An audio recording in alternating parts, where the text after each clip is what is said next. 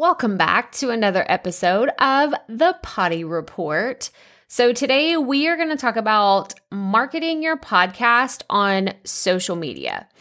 And I'm not really going to do a deep dive into all of the things because honestly, I've done this across, I would say at least 5 or 6 episodes over on the Profit Podcast. So if you're looking for specific strategies of, how do I do this? And, I want to focus on Instagram and Facebook and I want to have a Facebook group and I want to do Pinterest, all the things.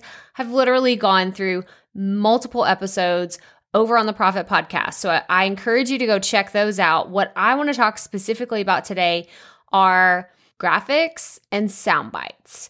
Because what I have found to be most effective on social media are posting graphics and sound bites. Now, the reason why I say graphics is because I don't think that it's enough to just share a link to your podcast page or like a podcast platform where people can go listen because no one really cares.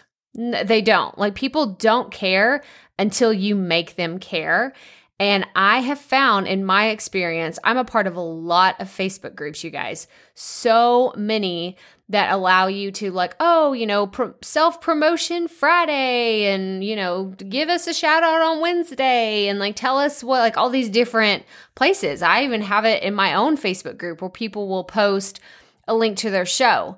And most of the time, my ideal listener is in these groups. So I want to catch their attention. So in order to do that, in order to stand out from all the other Instagram feeds and all these, here's my promotion, here's my product, here's all these other things, I have to do something to stand out. So what do I do that doesn't take a lot of time, but it gives me the ability to catch someone's attention? I create a simple graphic. I create a graphic that either has the title of the episode or something similar, something that I know my ideal listener, if they're scrolling through and they see that, they're like, oh, that is me. I am looking for what foundation episodes are, or I want to know about podcast advertising, or yes, I do want to know how to be a better podcast host.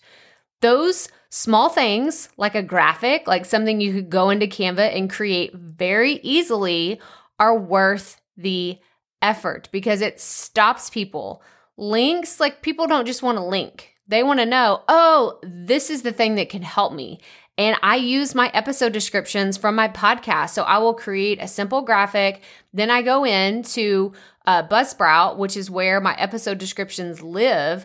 I go in there and I grab my episode description and I repurpose it. I don't rewrite different things for all the different marketing platforms. I don't. I use this is my life hack for podcasting, is go in and use, write really good descriptions and use them.